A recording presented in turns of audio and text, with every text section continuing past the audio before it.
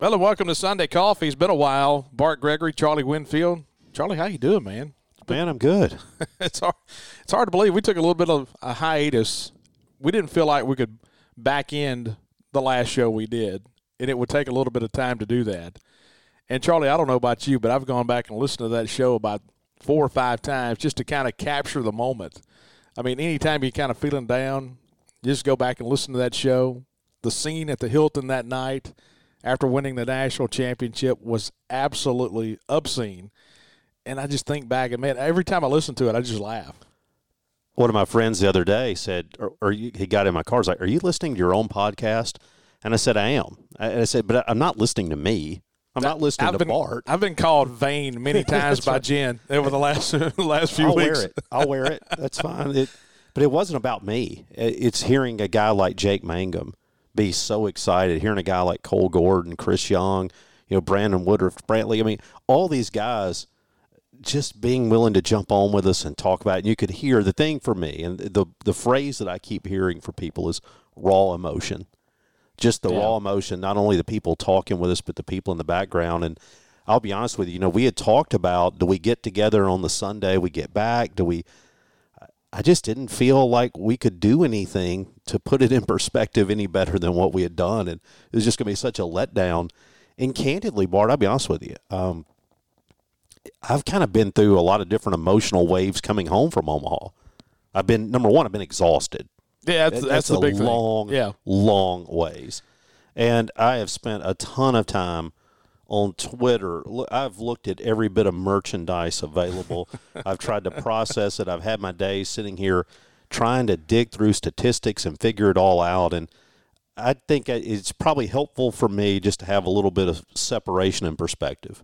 Looking back at how it all kind of unfolded for us, and I think one of the big things, and we talked about it in that last show, about how when you took the lead in the middle innings, you had a feel that you were going to win it. I mean, barring a miracle letdown that was going to haunt you the rest of your life, missing a pop-up or whatever, you felt like you were going to win the whole thing in about the 4th inning. And so it gave you a chance to sit there. So and think about and gather all your emotions and watch it and kind of just enjoy it. That was the good thing about it. But also, I got a text message about the 7th inning from our friend Chris Young, who's the bullpen coach of the Cubs. And you could tell it was that text that he was just wanting to text somebody or just to talk to somebody. And he was on the bus with the Cubs coming back from Milwaukee, going back to Chicago. And he sends a text and says, I don't know what to do with my hands. I'm about to go crazy right now. And I sent him a text back and I said, "Hey, if we win this thing, we're going to call you." And that kind of was like, you know what? When we got to the hotel, I was like, "Hey, we got to call Chris." It was like, well, dadgum, let's just start calling some of these guys. And Charlie, let me tell you this. This is what's so funny to me is we called the different guys. We started with Jeff Brantley. I've heard from several other major league players. And I feel like, and I told them that I would like to apologize. I'm not going to call you by name. I will apologize for not calling you because you have reached out to me. We have had Major League Baseball players reach out to us and say, "I can't believe you didn't call me." Well, I think we can plead insanity. Yes. Because nobody in that Hilton was in their right faculties. And I'll say it right now. Kendall, you were pitching. You got to win that night. That's right. You were pitching in Toronto at the exact same time. That doesn't mean he's letting you off the hook. That doesn't mean he's letting you off the hook. Not at all. We left there, and we left Omaha and decided, hey, we didn't have anything to do that next weekend.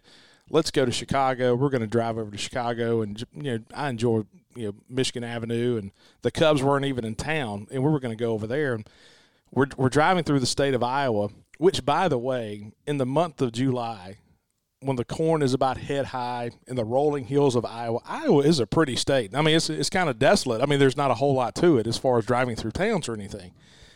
But the state is a pretty state that time of year. We stopped through Iowa City, and I got a call asking to come back and do the emceeing of the championship celebration. So I looked at Jen and I was like, hey, I know we're supposed to be over here this weekend. What do you want me to tell them? She's like, what do you tell them? I mean, you got to go.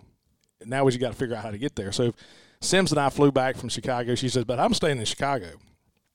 I'm going to stay over there, and me and Wells are going to have fun, so you and Sims can come back. So we flew back. We got in that day. And which, to be honest with you, I was honored. It was an awesome deal. The championship celebration was crazy. That was amazing. It was. And I remember the 2013 celebration we had, and it was a bunch of people there, and it was great. But I never thought it would be that many people. You'll get a kick out of this because this place was packed. It was as packed as it's ever been for anything. And I remember, so my wife calls me that afternoon and says, "Are we going to go?"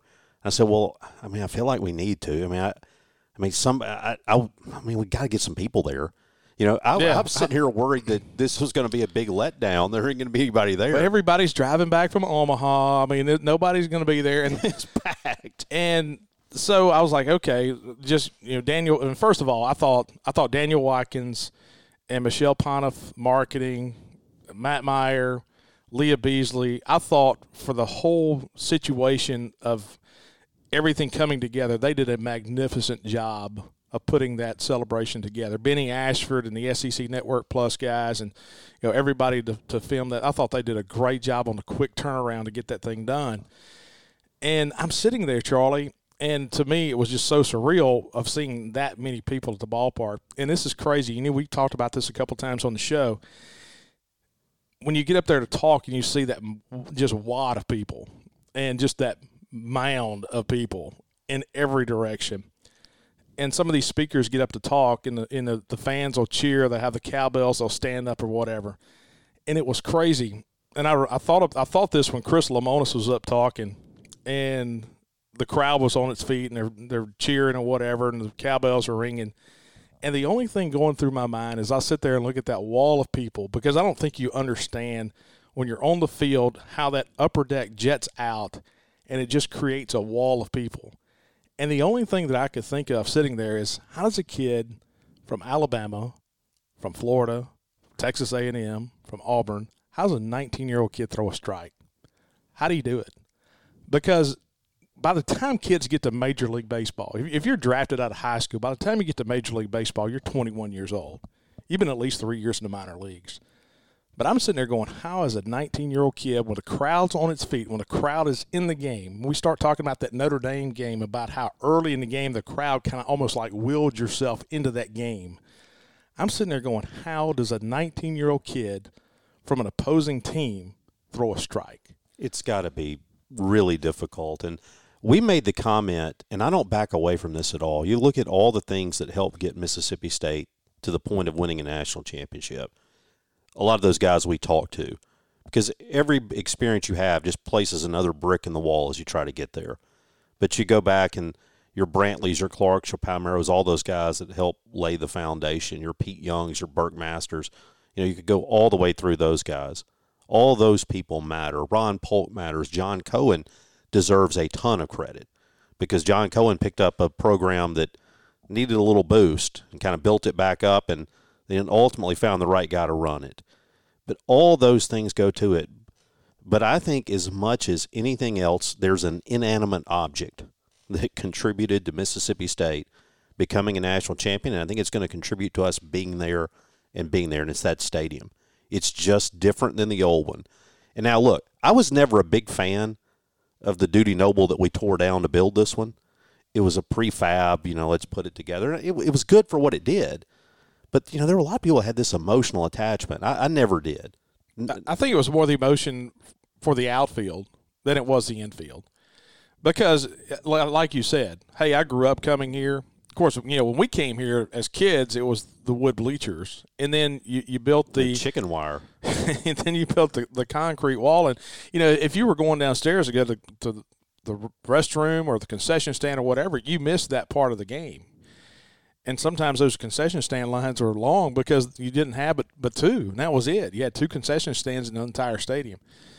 So I never felt that emotional attachment to and I understand, some people had the seats and they bought the seats and they had the emotional attachment, and I understand that.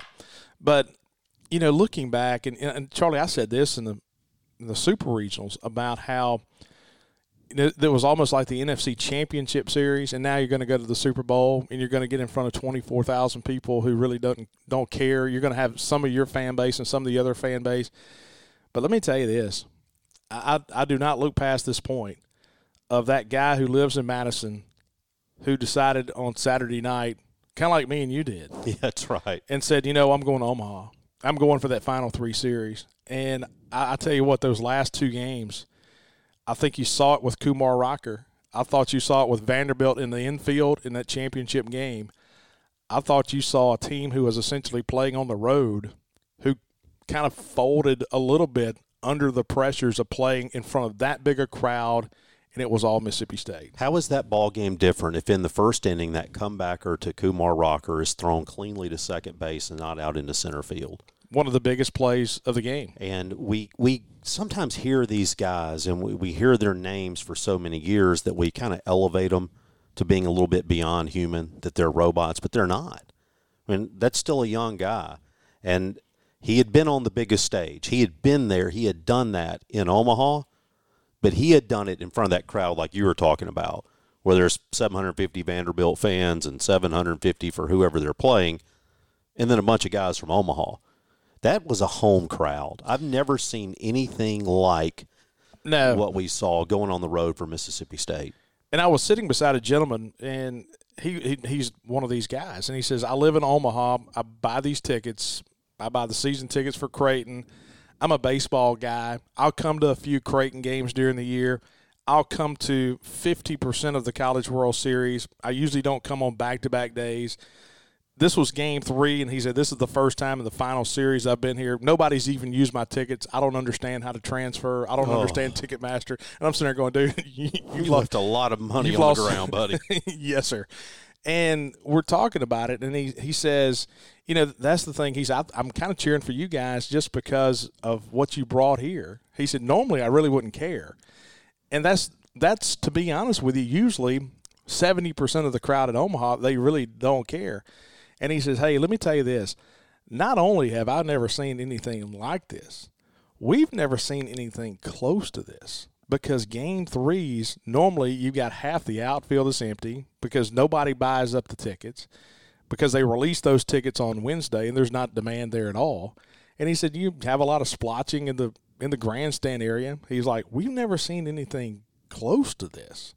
And so what you saw from our people, and that's what kind of makes you so proud, is we're different. Well, and I want to go a step beyond that too, just beyond people like you and me and other what I'll call normal fans. It is really cool because you look, Rafael Palmeiro was out there the entire World Series. And that's a long time. Oh, my goodness. Dak is there for the finals. Jeff Simmons is there.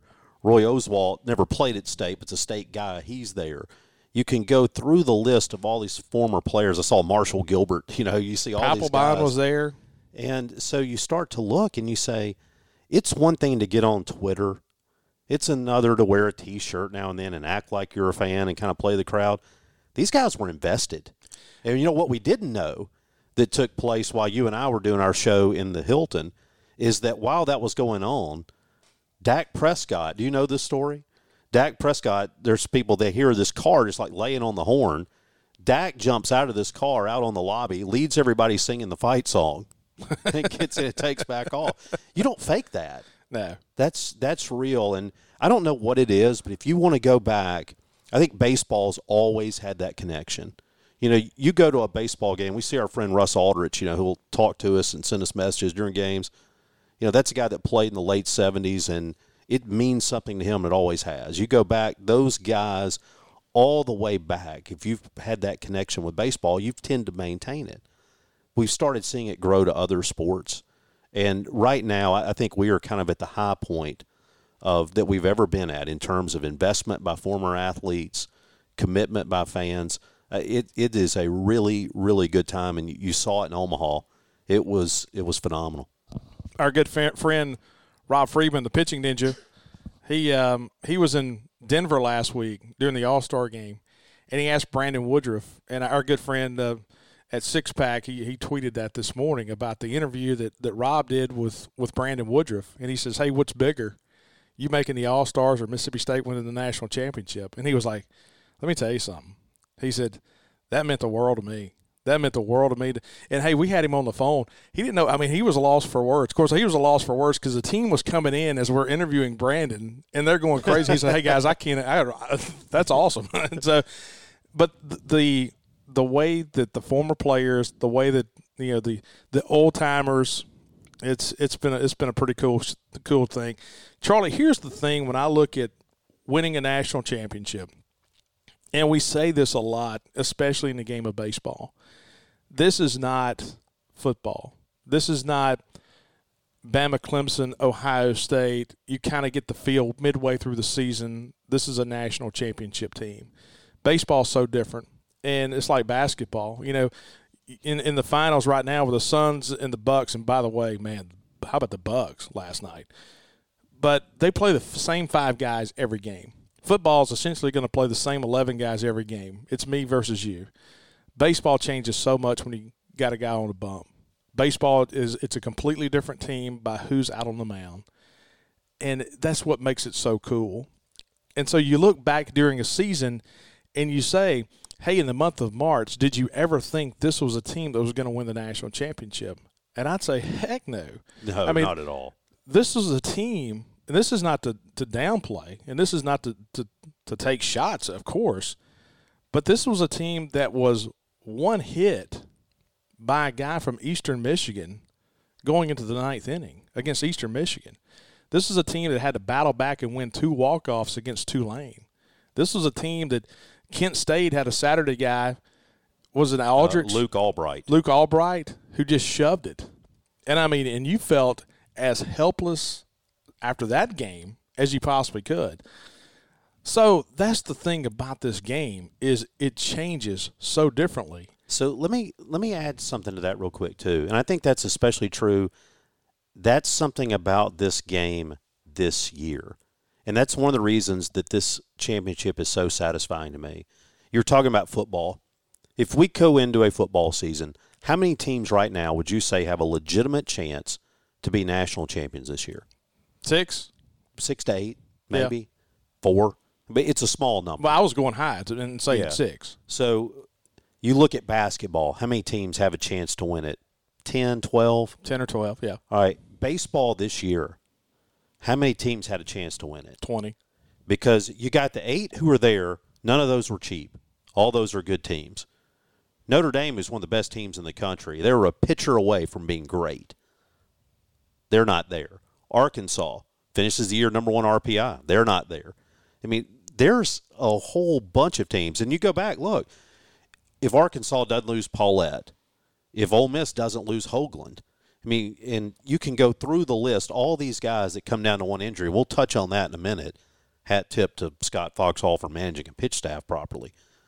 But you go back and you look, we said coming in, this was going to be the most difficult year, the deepest year, because not just your perennial powers were going to be good, because you've got all these guys with extra eligibility. You're going to have guys back who wouldn't have been in years prior. You're going to have guys who didn't get drafted who were going to be back for that reason. And a lot of these guys were going to filter down to some other teams. There was a depth of talent in college baseball this year unlike we've ever seen. And to emerge through this year with everything that had to happen to go right, and then you go back, Bart, look at the season. How many times could we walk in here on a Sunday happy, and then you've got an equal number of where you and I walk in here and say, boy, I just don't know. This team just doesn't really have it. Well, you look back at the Tulane series, okay? You had 2 walk-off wins. Of course, you had the Luke Hancock Grand Slam on the Saturday. I still have no idea what I was meaning by say hello to my little friend. No idea. And then the next day, you lost the first game with Olthoff just shoved it. And then in the Sunday game, you're down by a run in the bottom of the 9th inning with runners at second and third and 2 outs. And if Tanner Allen hits a line drive to the shortstop or that ball hangs up for the center fielder, you lose 2 out of 3 to Tulane, but you win 5-4. So you start talking about a loss to Kent State. You were one hit through 8 innings, and you were able to come back and beat Eastern Michigan on the walk-off home run by Logan Tanner. So what does that mean? And we preach all the time about the game of baseball, the ebbs and flows, and about how, you lose a game, you can't panic. And that's kind of what we're saying. But also, that's not to say that these games don't matter. Because if you lose 2 out of 3 to Tulane, a team that eventually did not make the NCAA tournament, you lose a game against Kent State. You're headed to South Bend instead of Notre Dame coming to you. That's the whole key. That's the whole key. You're the 10 seed going to South Bend instead of the 7 seed playing Notre Dame. Yeah, and, you go back and look, there's so many kind of those pivotal moments throughout the year. One of the things that's interesting to me about this team, we didn't lose a lot of close games. No, we didn't. We won a lot of close games, which to me was the definition of this team the first month and a half of the season, is you never felt like, even though if you were down, that you were out of a ball game. Except when we got beat. We got beat. We got beat. We got beat bad. Yeah. You thinking Nikhazy just, murdered us. We had some games where we were just not good. You look at a lot, we don't have many losses on the year, but a lot of them are big. Hey, how about Missouri in the Saturday game? We had to do Sunday coffee after that. I mean, and what did we say that day? Is, hey, we were closer to getting swept than we were winning 2 out of 3 this weekend against Missouri. And Missouri looked like a better team than us. They did. And then all of a sudden, you roll over to the SEC tournament. And, of course, we got another story for another day for that, about just how you play the SEC tournament. But looking back at the season, is there a defining moment for you? I think back to, we talk about the home run against Tulane and the walk-off against Tulane in the Sunday game. Coming back, the no-hitter. After you lose to Kent State, you come back the next day and you throw a no-hitter. About how this team could always bounce back and come back and play. Just looking back at the season and the schedule, is there really a defining moment for you looking back at the regular season? Yeah, and I think that it would be tough to ignore the 6th inning against Ole Miss. Yeah, I agree. On Sunday. I think, to me, that was when everything started to come together for this team, when they just seemed to have something else. I also thought, here's what's really interesting. The Saturday game against Ole Miss, where Nikhazy beats us 9-0, that was the midpoint of the season. So that was game 34. You roll over into Sunday, and that's the day that you start the second half of the year. As we roll into that Sunday, Tanner Allen is sitting here about a .330 hitter. He ends the season hitting, close to .390. Yeah. That tells you what kind of back half he had. That Sunday game, I thought, kind of literally and figuratively started the second half. I thought it started the change for Mississippi State.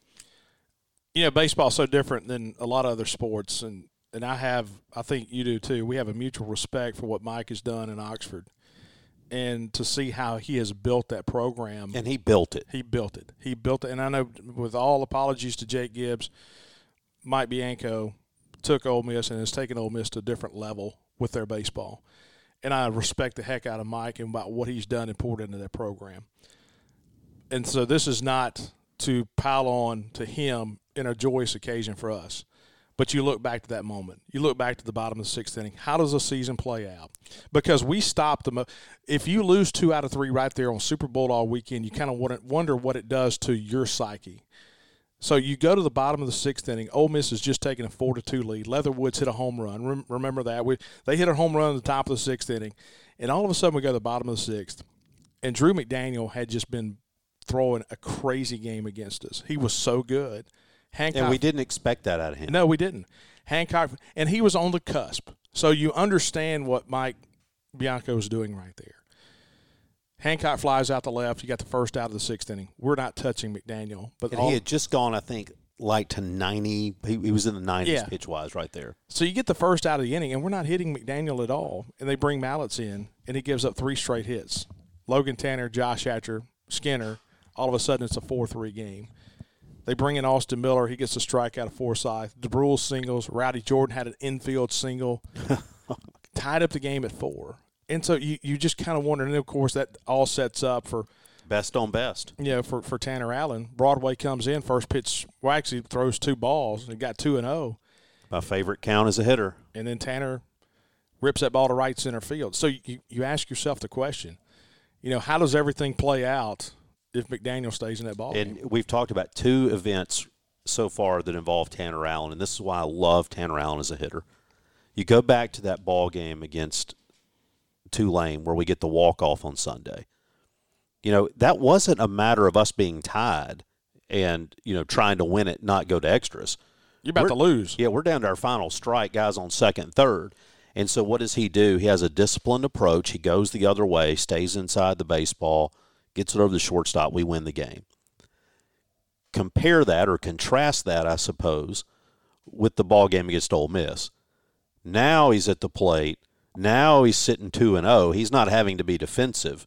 He knows a fastball is coming because Broadway doesn't want to go 3-0 on him with the bases loaded. And I go back to the point that I made a little bit ago about sitting there at the pitcher's mound. All of a sudden, Broadway's in the game. You got the bases loaded. You got a 2-0 count, and you got that mound of people and that wall of people that's on their feet. Had Tanner Allen swinging. And, oh, man. And he just timed it up. That's almost like you got no chance. You got no chance to try to – you're trying to fill a fastball in the middle of the zone on a 2-0 count to Tanner Allen with 15,000 people screaming in your ear, and he absolutely destroyed it. So then going through the season, I thought that was a really big defining moment. And then you get to the SEC tournament. Here's my thought of the SEC tournament. I love the SEC tournament. I love the baseball. I love getting up in the morning. I love going to the early games. Sometimes you go back to the hotel and you kind of hang out and you come back for the nightcap. You stay out till 1 o'clock in the morning watching baseball. You get back up the next day at 9. I love the SEC baseball tournament. And if you are trying to fight, scratch, and claw to, A, get into the NCAA tournament, to try to be a host, try to be a national seed, if you're playing for something, yeah, it does mean a whole lot. But I put the SEC tournament, to me, on par with the month of March around spring break, going over to Sarasota and watching the Orioles play in the afternoon and then driving up to Tampa and watching the Yankees play at night. I'm a baseball fan that's just enjoying baseball. And that's kind of how you have to go into the SEC tournament from a mindset standpoint. Now, I understand some of the reaction because we thought we were scratching and clawing to get a national seed. That was warranted a little bit. But the over-analysis there was pretty crazy. But, hey, Charlie, does any other moment really jump out at you about kind of what changed the season? I think about, to me, I've had a chance to go back and watch the College World Series, the Virginia game. I've had a chance to go back and watch the 3 games against Vanderbilt because we were there. We didn't see the TV broadcast.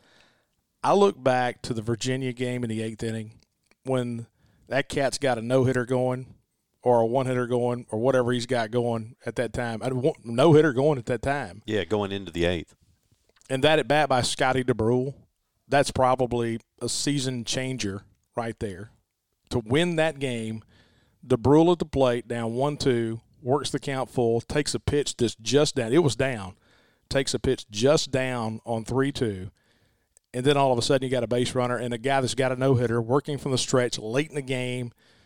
That kind of opens the door for you. I thought even though it was, quote-unquote, just a walk, I thought that was one of the biggest at-bats of the season. Absolutely, and I think once we got to the finals, I think Scotty DeBrule had 10 at-bats in the first 5 innings of those 3 games against Vanderbilt. I think he went full count on 8 of them. It was either 6 of 8. It was basically 3 out of 4 times he's come to the plate, he's running the count full. And you say, well, what's the importance of that? When you're trying to get Leiter out of a game, you're trying to get Rocker out of a game. Yeah. That guy was going up there having 10-pitch at-bats all the time. I thought, to me, it's really interesting when you start to look back and you say, what defines this team? And I think about those teams in the 80s, and I immediately think Clark and Palmero. And you think about these kind of individual players who played larger than life. With this team was a little bit tough to appreciate, I think, in the moment because of the way that they won. We didn't win because we had a Brent Rooker-like season going from somebody. Obviously Tanner Allen was player of the year. I don't want to downplay what he did, but we didn't have the big home run hitters. This was a scrappy team, and they were a little bit old school. I've always said that I thought the 4-day span, 3-day span of what Mississippi State pitching-wise did in 1997 here at this regional, and we've talked about this regional so many times about what Eric DuBose did Thursday, then Monday, throwing the complete games. And yeah, Will Bednar did not throw a complete game in the College World Series, but I think without doubt that what he did over that span of the College World Series, what he did is probably the best pitching performance we've ever had. Yeah, I was telling somebody I love going down these rabbit holes, but I said at the time that like Morgan Williams' 41 points against Baylor to get Mississippi State into the Final Four was an all-time great Bulldog performance. Yeah. Dante Jones last month as a Mississippi State Bulldog was as good a month as any Mississippi State basketball player's ever had. He was kind of that thing that pushed you over the top. I think what you saw from Will Bednar in a 10-day span, beating Texas twice against Ty Madden, beating Vanderbilt in Kumar Rocker. I mean, the guy beat 2 top 5 teams, and he beat 2 first-round draft picks 3 times. So let me ask you this question. And here's the thing about the game of baseball. When you start talking about matchups and putting guys on the mound, do you wonder, and this is not, I'm not second-guessing Will Bednar because I want him on my team every time. What if we win the Friday game against Texas? I've thought about this. And Will Bednar pitches Monday against Jack Leiter. And loses. Let's assume that we lose that game 3-2. 2-1, 3-2, something like that. How does it change everything? You lose.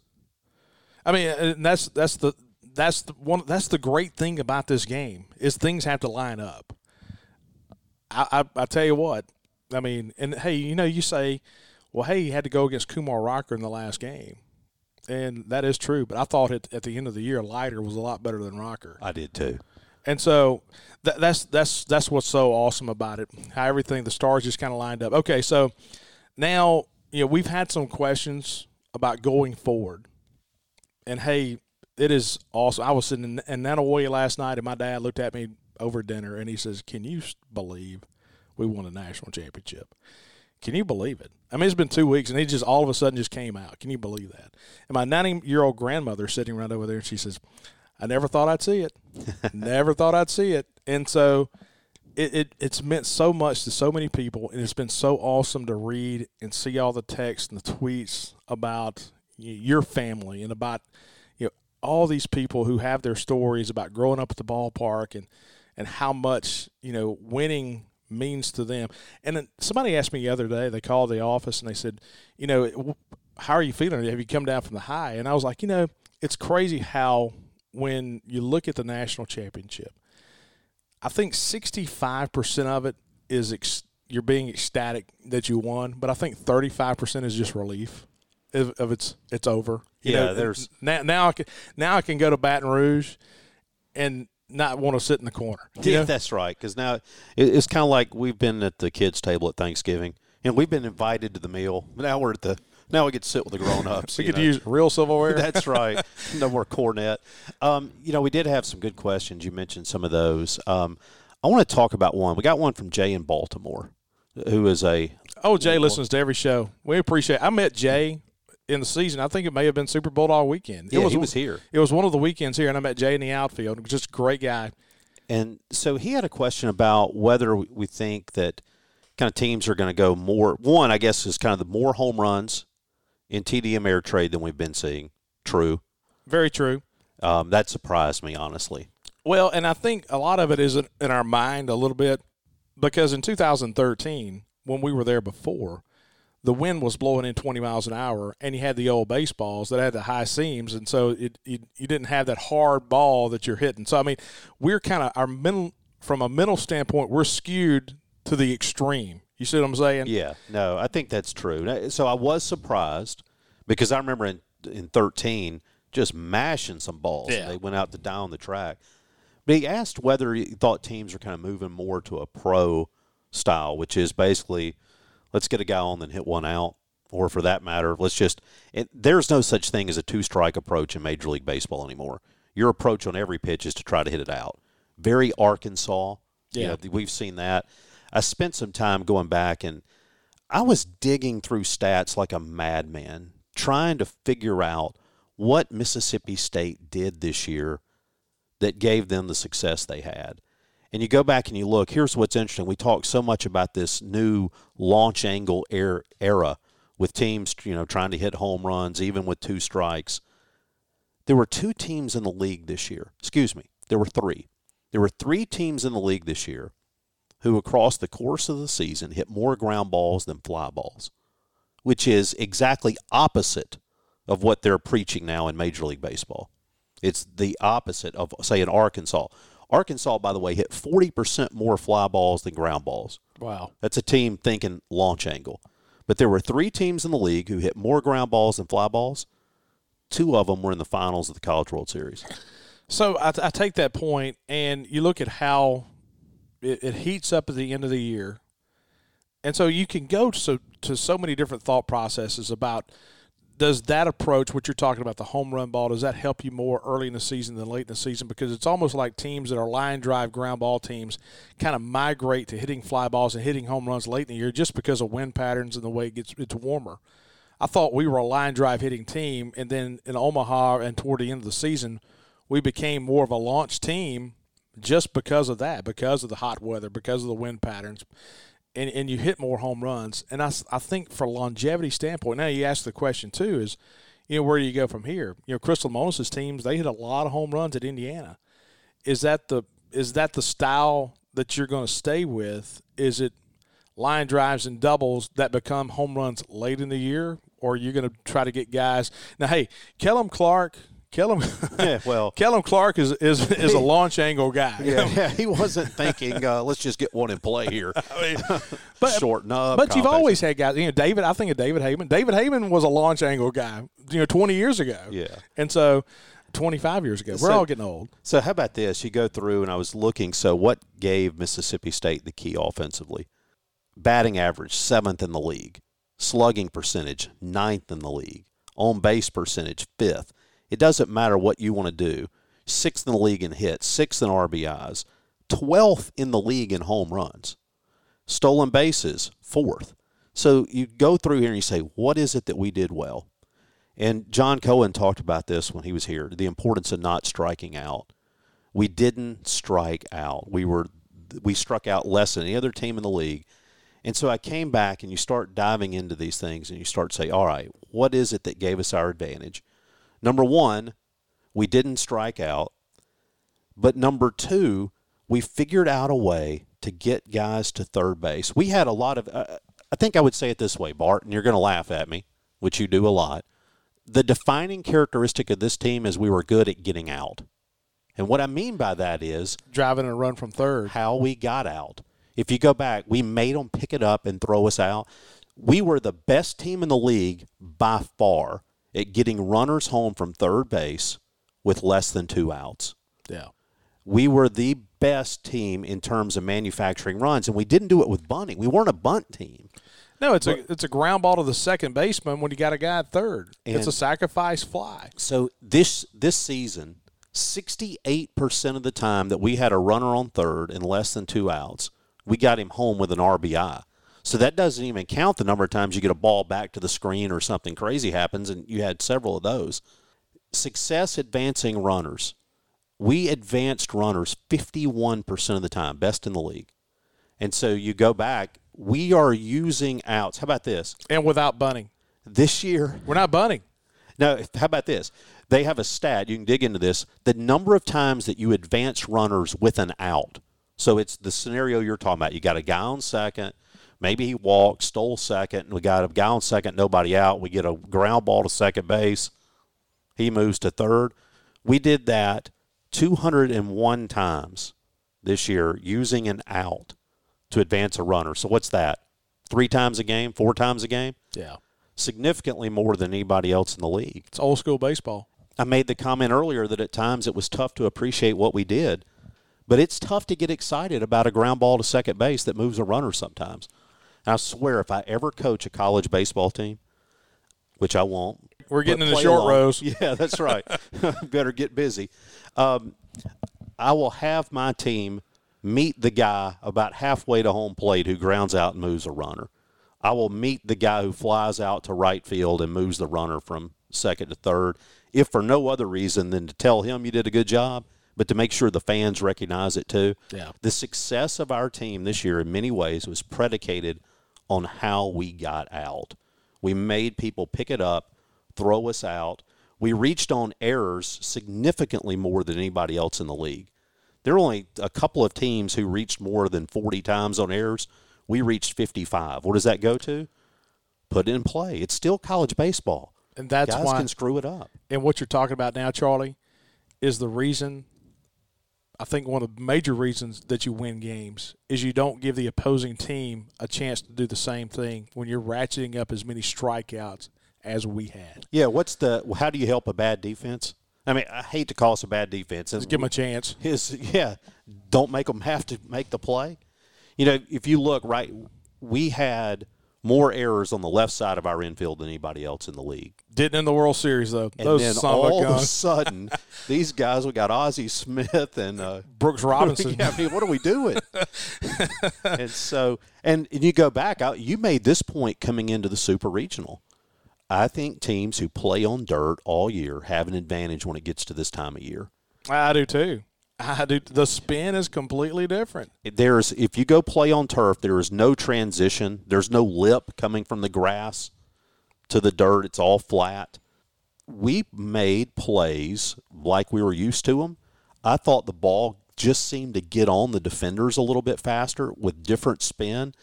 Look, Vanderbilt was bad in the field. Texas struggled at times in the field. You go back and you look, Notre Dame here.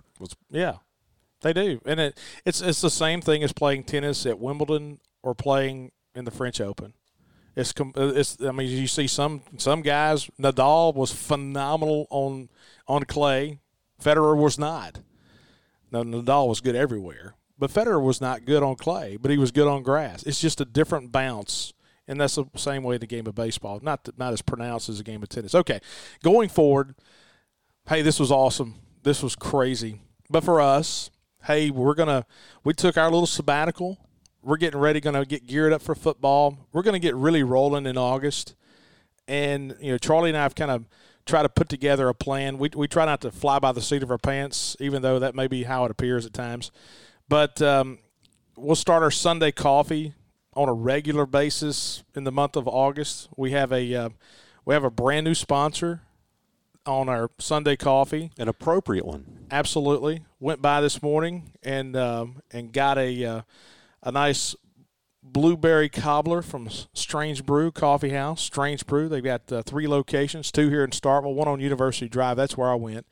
We're right here at downtown. Of course, they got the original right on the corner of Spring and Highway 12. Used to be Woody's back when we were in college, and then it changed to Maroons, and then oh man, so it was still Woody's when you were here? Yes. Oh my gosh, the midnight run for tater babies and chicken strips did not help my pant size. Of course, I've known Shane. You know, Shane Reed and his family. They have Strange Brew. I've known Shane forever, and Shane and his dad Woodrow.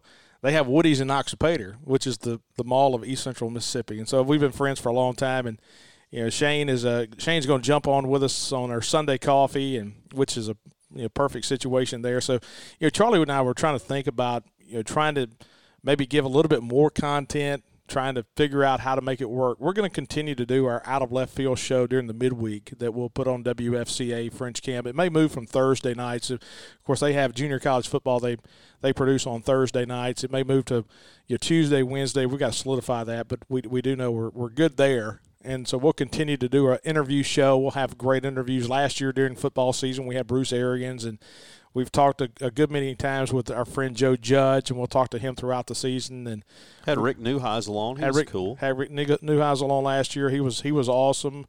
We've had some good guests on our football show. We'll continue to do our show on during the middle of the week on Out of Left Field and do a lot of interviews. And, of course, Sunday coffee. So many people have talked about our post-game rap shows we did in baseball, which was a lot of fun. And it was great. We threw it together at the end. You know, Bank First and Two Brothers and, you know, Maroon and White Realty and Mosquito Joe. They jumped on with us with these post-game rap shows, and people were like, hey, are you going to continue to do that with football? Well, essentially, that's Sunday coffee. That's what we do on Sunday morning quarterback. And Strange, we're going to bring us that. But we also thought about, you know, what else we could do during the week. And we've kind of settled on doing a Friday lunch just for you guys who are traveling to the games on Saturdays and just kind of previewing the weekend, kind of getting you ready for whoever state's playing that weekend. We'll do it on the Fridays of Mississippi State games. And so we'll do a Friday lunch for you. So we'll have a regular show, a Friday lunch, and then do a Sunday coffee. Yeah, and I think part of the idea on the Friday show is going to be to kind of dig into the matchups a little bit and kind of a little more hardcore preview, right? Absolutely. All right, so, you're kind of in the mode of getting out of here, I can tell, Bart, wanting to wrap it up. We've kind of gone over our time a little bit, but I got to ask you this. When you look back on this Mississippi State team, when we're telling the story of this team 20 years from now, what's going to be your memory? It was a tough team. I think it was a tough team that always figured out a way to win games, win close games. And, I think of, Tanner Allen. It was almost like – here's what's so crazy about this team, the resiliency of this team. And we talk about how, you can't manage the game of baseball in a short term. You've got to kind of look over the entire length of the season. Early in the year, Rowdy was bad at the leadoff spot, and he'll tell you that. Rowdy will tell you that. Everybody knew that. Rowdy was not hitting the ball at all, so what did we do? We dropped him in the order. We put Scotty DeBrule in the leadoff spot. We put Braylon Skinner in the leadoff spot a couple of times just because we were looking for a leadoff guy. But we knew at the end of the day, in April, when April rolled around, the real Rowdy's going to show up. Because it did. And it did in great ways. Then all of a sudden you're trying to figure out, hey, what you going to do at shortstop? Cam James had difficulties. You move him to third. Then he had difficulties with a throw. So you're trying to figure out who you can play there. Tanner Leggett coming in. Then all of a sudden DeBrule's not hitting. He's making mistakes in the outfield. So you move Leggett out to second base. You're trying to mix and match. There were so many different guys who lost their spots during the year that got them back. I thought, Hatcher, you gave Hatcher the benefit of the doubt a long time, and he just couldn't pull the trigger over at first. So then all of a sudden you had to make the move with Hancock. But then you had to have that glove of how many times did he bail you out late in games with a glove? He came up with a big hit in the Virginia game. And so that's the thing about this team is it's not like you lock 9 guys in and says, here are my guys. You had the ups and downs, the trials and tribulations. You had that you're going to see in every baseball season, and these guys kind of weathered that. Some teams fold. This team weathered it and was playing its best baseball. Everybody – Forsythe, like going back to the point a minute ago, Forsythe played the best shortstop he's played all year long in the last month of the season. Cameron James played the best third base he's ever played in the last month of the season. Scotty DeBrule had the best at-bats he's ever had in the last month of the season. We don't talk about Luke Hancock enough. You go back to those strikeout numbers. Luke Hancock was the toughest batter in the SEC to strike out. 44 walks, 17 strikeouts? That's absurd. Unbelievable. You got to go back to Palmeiro and those guys to find comparisons like that. Logan Tanner did not have a backup catcher. You had some guys that caught here and there. Hancock caught some, Garner came in late in some games during the regular season. But here's a guy when you got to postseason play that caught every single inning. And I just don't think you can understate. And so I know it's a long way to saying Tanner Allen became one of the best outfielders in the SEC and a guy that had played first base. And Tanner Leggett put you into the finals. And that's what I was going back to say. And you got a guy like Tanner Leggett who had struggled offensively. The batting average is not there. If he could have hit a little bit, he would have been in the lineup. And now all of a sudden last week you go to baseball camp, and you got a line of 10-year-old kids who want to take their selfie with Tanner Leggett. I mean, there's a guy. I love baseball. There's a guy that's going to be talked about for a long time. Braylon Skinner tried to run through a wall to catch a fly ball that went out of the yard. I mean, that's what I'll remember about this team. This team was – there are so many stories about this team that I'll never forget. So I was telling somebody the other day, I think back to Phil Mickelson. And this is going to be a strange comparison, but we got the Open going on. So, oh, hey, yeah, I know exactly what you're about to say. So Phil Mickelson for a long time was known as the greatest golfer who had never won a major. Have I ever told you the story? I was about 20 yards away inside the rope when Payne Stewart rolled in the putt to win the U.S. Open to beat Phil Mickelson in 1999. He had the pager on his belt. His wife was pregnant with her child. We're going to have it any day now. It was in Pinehurst. Go ahead. I'm sorry. Well, no, that is quite a moment. You must have been working grounds crew there? Yes, I was. I was interning at Pinehurst. It was great. So I was thinking back, and so Mickelson, had this label as the greatest golfer to never win a major. And if you were to look back at his record, it is just littered with second place, third place finishes. And so you come in, and I forget which tournament it was. I think it was the U.S. Open. I think that must have been Winged Foot in 2002. But so Mickelson goes to the press conference, and he's sitting there, and of course he gets the predictable question, well, Phil, how is it to sit here and still wear the title of best player to never win a major? And Phil looks at the guy and he says, look, and he handled it well. What I look like, Greg Norman to you? Yeah, but he handled it well, and he said, look, you guys keep asking me about winning my first major. I'm not trying to win a major. I'm trying to win lots of majors. And I feel like if I ever break through, if I ever get that first one, lots of them are going to follow. And so you go back, he wins the Masters in 2004, but comes back, I think wins majors the next 2 years, wins the Masters again. And it just kind of opened the door. Ultimately, what's he got now, like six majors? And so you wonder, and I hope that that's kind of where we are. I'm a big believer in institutional experience. I am too, and we've gotten the question about, what's it going to look like? What's next year's lineup going to look like? Who's going to fill the spot at second base, and what are you looking for? Let me tell you, I think, ask me in about 2 months, because I don't think this roster is anywhere close to being set. You had the draft last week. You had signees. You had, 4 signees taken in the draft. And you still got free agent possibilities. That's what I'm saying. I mean, there's a lot that can change in the next 2 months or a month and a half. I'd say give me a month and a half. And then you kind of get an idea of what you're looking at, because, you look around the game of baseball, and, hey, now people are going to say, hey, you look at Mississippi State and you look at some of these Power 5 teams, and, you can become a transfer factory, and you can be the place where the guy who's the shortstop at a mid-major who's a big-time player, hey, there's our shortstop next year. Yeah, that's a good short-term solution. And, yes, Scotty DeBrule was really good for us this year at the end of the year. It took him a while to catch up to 95. I mean, that guy was a 350 hitter at Jacksonville. I mean, it took him a while to kind of catch on. But I'm telling you, I don't think you can recruit in today's world at the high school level or the junior college level where guys know that you are a transfer factory. I'm going to make a comparison. It's going to be the Jackie Sherrill football approach from the late 90s. And so the idea is this. You can use one or two to help you in spots where you need it to help make a transition. Yeah. Davis Mesh isn't ready to be your second baseman this year. He may be next year. Maybe DeBrule's the guy who bridges that gap. So you can plug in a couple of transfers here and there to help you. Or you can do what we did in football, because we needed to, and we went all in on JUCO guys. And you know what it did for us? It got us to the SEC championship in 1998.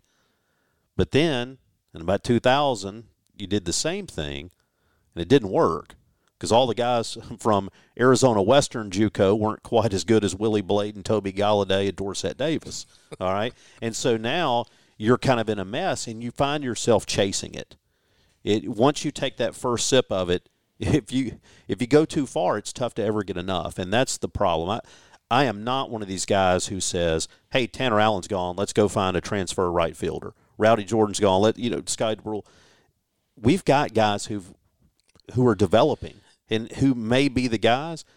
Now, that being said, it wouldn't surprise me if you see a guy or two. No, not at all. Look, LSU's going to basically be last year's Arizona. They are. And so it's a healthy mix. And so, like you said, Charlie, before you start shooting that in your arm, I mean, you got to understand. I mean, that's a moderation is key. Yeah, it is. Hey, I enjoyed it. Hey, it's great to be back, man. We went a little long this morning. We normally try to keep these between 30 and 40 minutes, but we're still on the emotional high of the College World Series. Appreciate you guys, keeping us engaged. Hey, subscribe to the podcast. If you know, we still having people saying, "Hey, we had no idea," and we've jumped on board. We started listening, and we do this each and every week. Go back and listen to some of the old shows. We have some great interviews in there for you. Subscribe, give us a review, if it's good. If you don't like us, just that's okay. We're not for everybody. Hey, and when you stop in at Cannon Ford, tell them that you heard about them here. When you go down into Country Meat Packers, Country Pleasing Sausage, tell them you want the Bart and Charlie special. Tell them they don't have one, but they should. Yep. Hey, we've been very blessed. Farm Bureau has been unbelievable for us. Of course, our good friends at Country Pleasing Sausage, Heartland Catfish during baseball season as well. Looking forward to, of course, been a longtime friend of the folks at Strange Brew for a long time and welcoming them in. And we'll kind of lay out the roadmap for you the next few weeks about where we are in the fall. We've got some really cool sponsors coming on as well. And so, anyway, is Sunday Coffee back? Are we back to doing this now? I don't know. I mean, I guess that's something we need to talk about off the air. Or do you want to talk about it right now? No, we're going to do it. Okay. All right. Here's what I'm not going to do, though. I'm not going to be the guy that says it's 74 days till football. Who is the greatest guy to ever wear 74? I can't take all these countdowns, man. Yep, I know. All right, so Charlie and I will be back on Sunday Coffee, and we're not technically presented by Strange Brew yet, but yeah, we are. Yeah. Heck yeah, we are. And we're fully all in. If you're ever in Starkville, go by Cold Stone right there at the corner. Get you a shot of coffee. The blueberry cobbler, I don't know why I like it. I love it. I drink it just about every morning. And so appreciate you guys hanging out with us here on Sunday Coffee. And I guess we're brought to you by Strange Brew Coffee House. How about that?